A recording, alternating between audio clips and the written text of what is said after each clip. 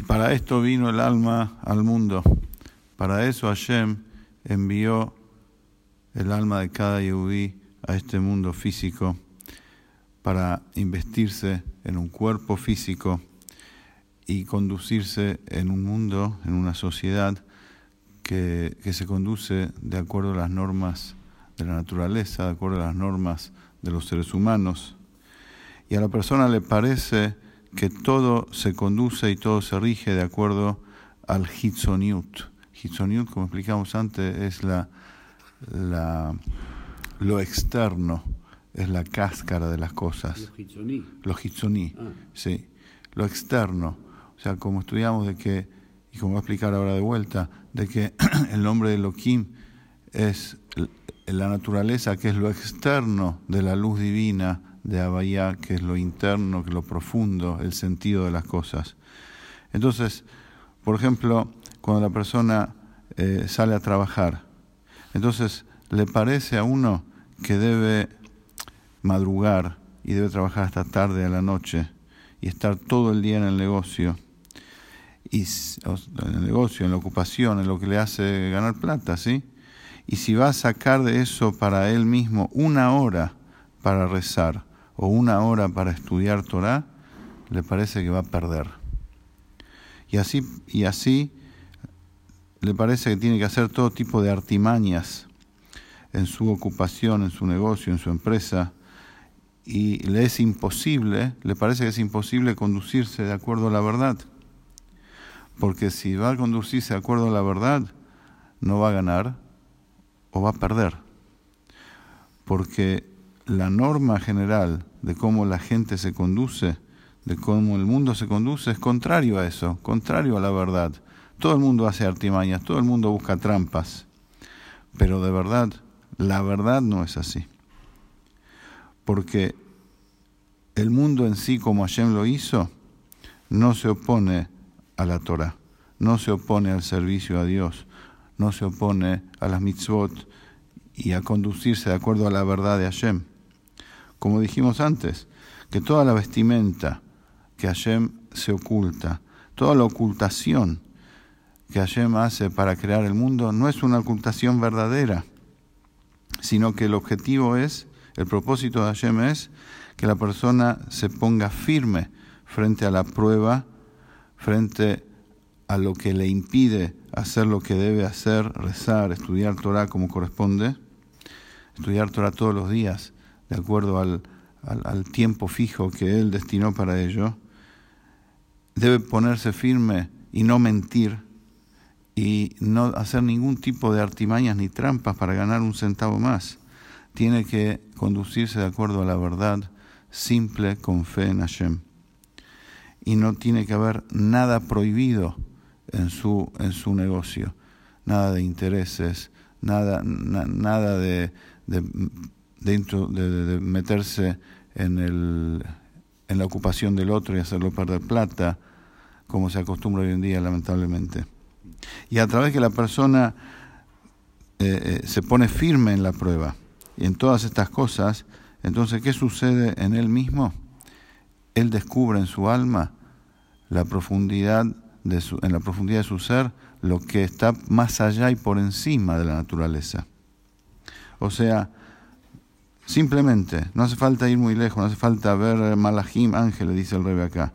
La persona ve con sus propios ojos que si se conduce de acuerdo a la Torah de las mitzvot, estudia Torah todos los días, reza como corresponde, que esto no es de acuerdo a lo hitzoní, a lo externo de la conducción de los seres humanos, de cómo la gente se comporta. Si él hace las cosas como Hashem quiere, de todas formas, no pierde un centavo. Dios nos libre. Y no solo eso, sino que gana. Entonces, la persona ve, si se conduce de acuerdo a eso como corresponde y se pone firme, entonces ve cómo tiene brajá, y Hashem conduce el mundo de manera diferente a lo que la gente piensa. Hashem tiene sus canales. El canal para el Yehudí es tener un tiempo fijo de estudio todos los días de Torah, rezar como corresponde con minyan todos los días, con concentración, y no mover eso ni un milímetro por una cuestión de negocios, por una cuestión de ocupación o de lo que sea. Y también siente en su alma una conexión con lo profundo, siente que hay una manifestación de Hashem en su alma mucho más profunda. Y todo lo que Hashem le manda y todo lo que vive y lo que siente es divinidad que está más allá de la ocultación. Y en proporción a su esfuerzo, entonces la persona se eleva, elevación tras elevación, y ese es el propósito y ese es el concepto de los nisionot, de las pruebas. Como dice la Torá, Hashem los prueba a ustedes, dice el pasuk. Y el propósito es para que la persona acceda a un Gilui Or Sof Shel Ma'ale Mateva, para que la persona llegue en su alma a la manifestación del infinito que hay en su alma, que trasciende la naturaleza. Así como explicamos en relación a la prueba de Abraham en la hoguera. Y así es también con cada uno de nosotros, en cada situación, todos los días. En síntesis, lo que resulta de todo esto explicado hasta acá, es que en esto consiste precisamente el servicio de la persona y el esfuerzo de él todos los días. Leyahed Havaya Elohim. Unir a Havaya con Elohim. Y esto consiste en saber, tomar conciencia plena que Elohim, o sea que la vestimenta que en la que Hashem se autooculta, no es una ocultación verdadera hacia Havaya, hacia la presencia de Hashem, hacia la manifestación de Hashem. Porque Elohim, el nombre Elohim, también es parte de Hashem, también es parte del infinito, igual que Havaya. Y la esencia de una cosa no oculta a la propia esencia. Los dos son parte de lo mismo, los dos son parte de Akadosh Baruj Hu. La creación, propiamente dicha, viene de Havaya. Hashem la materializa a través del nombre de Havaya.